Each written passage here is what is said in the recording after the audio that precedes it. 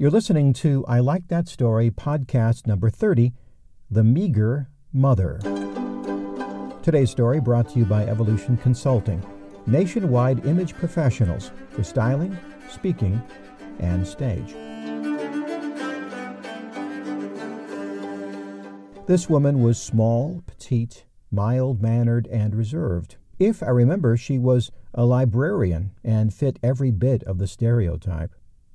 I figured her to be somewhere in her early 70s. Her handwriting was neat, her clothing conservative, tailored, and tidy.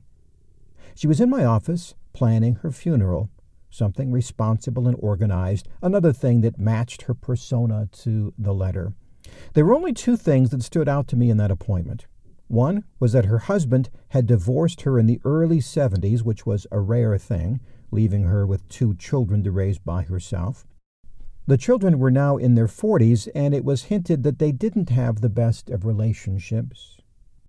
The second thing came from a question I sometimes will ask to get to deeper themes. I said, "What would you like your children to know?"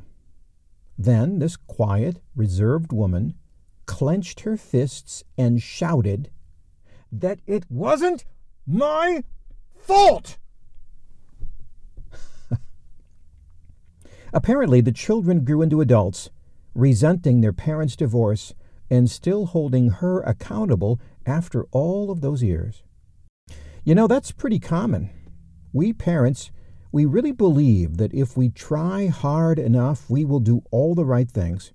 Our kids will never have any issues or problems.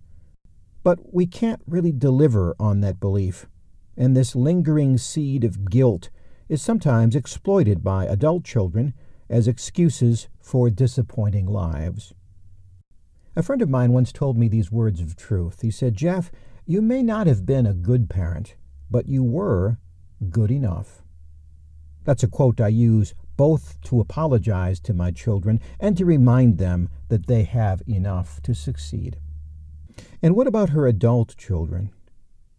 Well, any kind of story that involves a person who was hurt as a child but refuses to heal and spends the rest of their days complaining about that hurt, well, that's not a story I would like to read, and it especially is a story that I refuse to live.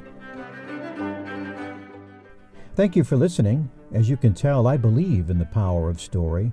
Story can change lives and encourage people to overcome obstacles and live lives of peace and passion and prosperity, whatever that might look like to them. And story also changes business. It clarifies mission, it attracts good people and good customers, and offers a culture that encourages growth in many measurable and also unmeasurable ways.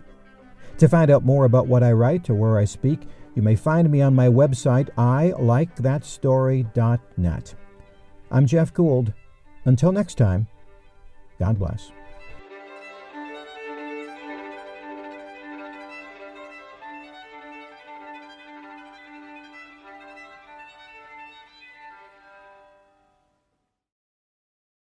This podcast is a part of the C-Suite Radio Network. For more top business podcasts, visit c-suiteradio.com.